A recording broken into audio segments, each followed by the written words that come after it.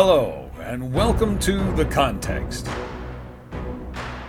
My name is Scott Pruitt, and I'm an anchor with News China.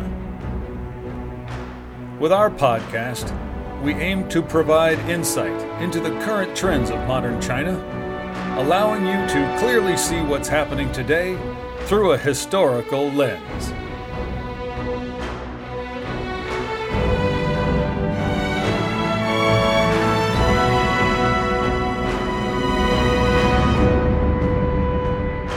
Get ready, sports fans, because today we're going to talk about the rise and fall of a traditional Chinese sport.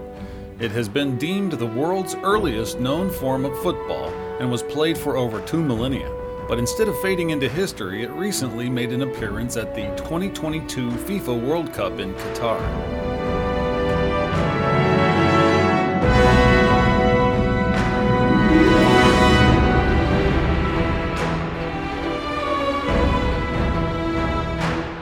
No sport in the world stirs as much passion as football. With the dramatic conclusion of the 2022 FIFA World Cup in Qatar on December 18th, football, the world's favorite sport, once again dominated global headlines. And while most people around the world are quite familiar with the global superstars who plied their trade on the pitches of Doha over the past month, comparatively few know that football originated in ancient China. The game is called cuju, where cu means kick, and ju refers to a leather ball stuffed with feathers. And in 2004, cuju was recognized by FIFA, football's governing body, as the world's earliest form of football. Throughout Chinese history, perhaps the most well-known cuju player was Gao Qiu, who lived during the Northern Song dynasty, which lasted from 960 to 1127. Despite his talent in cuju playing, Gao Qiu was perhaps the first footballing bad boy, kicking off a list that continues to this day. He was a juvenile delinquent who couldn't go a single day without causing trouble. Disappointed and irritated, his father chose to teach his son a lesson by bringing him to trial. Gao Qiu was punished with flogging and sentenced into exile. During his exile, Gao Qiu went to a few of his friends for help. A cunning and shrewd young man with street smarts, Gao Qiu was extremely skilled at manipulating people. Although none wanted to get too involved with him and kicked him around like a ball, he had his own way of using people, moving them around like chess pieces in pursuit of power. After several years, he eventually managed to connect with Wang Shun, the emperor's son-in-law. What Wang Shun and Gao Qiu had in common was a keen interest in cuju. The duo spent quite a lot of time playing the game together and were later joined by Zhao Ji, the younger brother of the reigning emperor Zhezong. It was during this period that Gao Qiu earned the favor and trust of Zhao Ji. When Emperor Zhezong died without an heir, Zhao Ji ascended the throne and became Emperor Huizong, a ruler who has gone down in history as being competent at just about anything other than ruling the country. Since Gao Qiu was close to the emperor and shared a love of cuju, he was given several major promotions and finally rose to the position of Grand Marshal, equivalent to today's Minister of Defense. This story is featured in The Water Margin, one of the 4 great classic novels of Chinese literature. The cuju that Gao Qiu played existed long before his time, and there's quite a lot of speculation about the origin of the sport. One version is that cuju was invented primarily for military training 4,000 years ago by Huangdi, or the Yellow Emperor, said to be the ancestor of all Chinese people. As this particularly gruesome story goes, the Yellow Emperor was celebrating a major victory over an army led by his main opponent, Chiyou.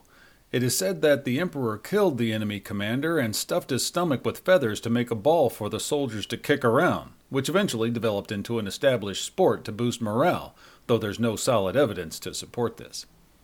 A more reliable theory places the emergence of cuju some 2,300 years ago, during the spring and autumn and warring states periods. Both the strategies of the warring states and the records of the Grand Historian, the 2 foundational texts of ancient Chinese history, mention cuju. Following the Warring States period, China was ruled by the Han Dynasty from 202 BCE to 220 CE, and during that time the country grew remarkably, both in material wealth and cultural sophistication. This provided a favorable environment for cuju to flourish. Gaozu, the founding emperor of the Han Dynasty, constructed an arena for the game in his palace as a form of entertainment.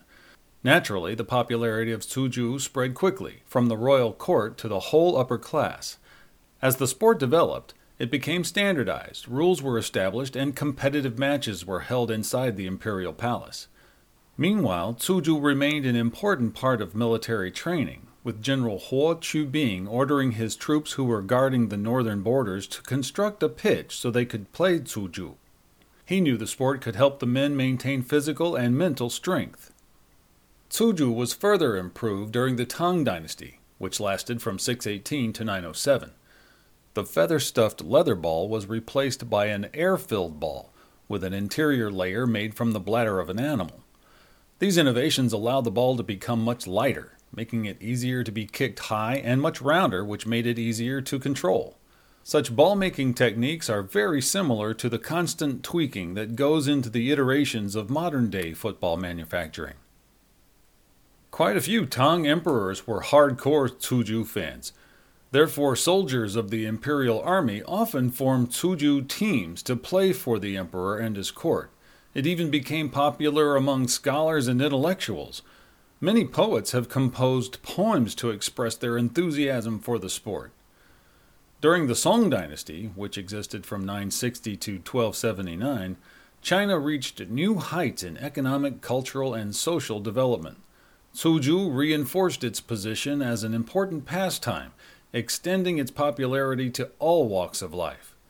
Founding Emperor Taizu was himself reputed to be a talented cuju player. The earliest professional cuju organizations were established, similar to today's football clubs. Professional cuju players emerged, falling into two categories. One group trained and performed particularly for the royal court, while the other were pros who made their living playing the sport. The advent of the Ming Dynasty in 1368 marked a turning point for cuju.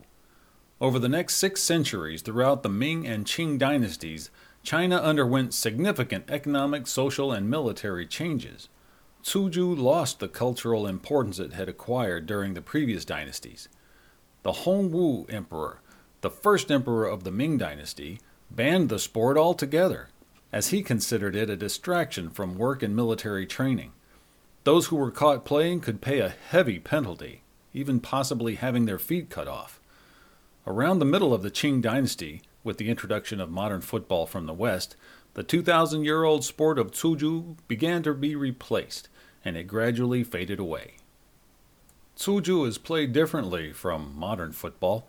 It involves a degree of complexity and develops over time. It can be played competitively or cooperatively, in a team or individually, and was often played for purely aesthetic reasons. The non-competitive version is called bai da, which is more of a skills challenge, covering a range of techniques that players seek to master, known as xie. A group of players ranging from 2 to 10 would take turns to put on a performance. A judge would award points based on the skill, style, and ball handling of the players, but he would also deduct points when a player made a foul. At the end, the player with the highest score wins the game.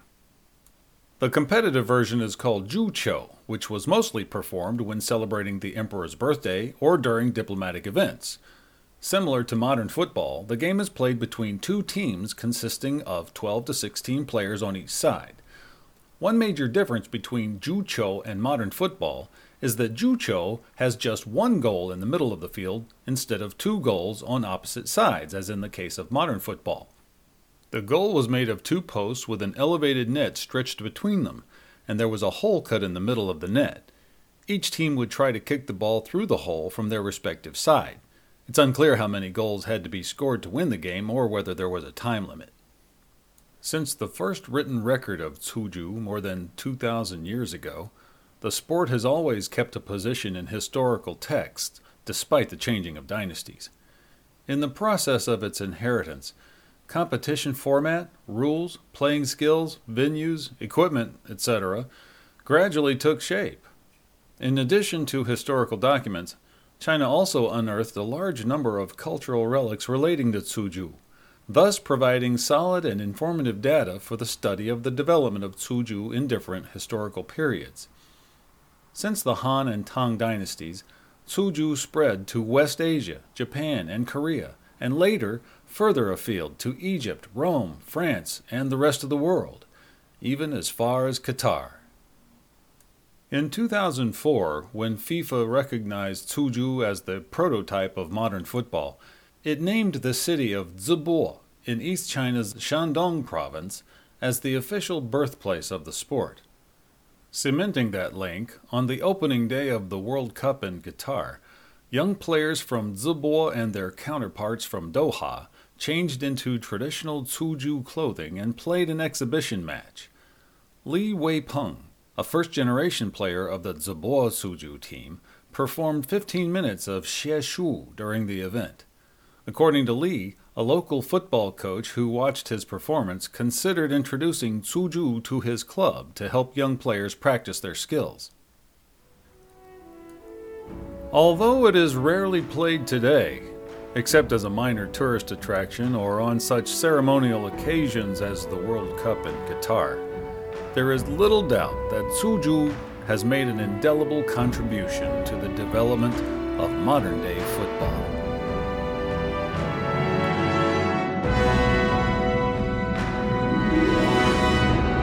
Well, that's the end of our podcast. Our theme music is by the famous film score composer Rock Chun. We want to thank our writer Lu Wei Tao, translator Yang Guang, and copy editor James McCarthy. And thank you for listening. We hope you enjoyed it, and if you did, please tell a friend so they too can understand the context.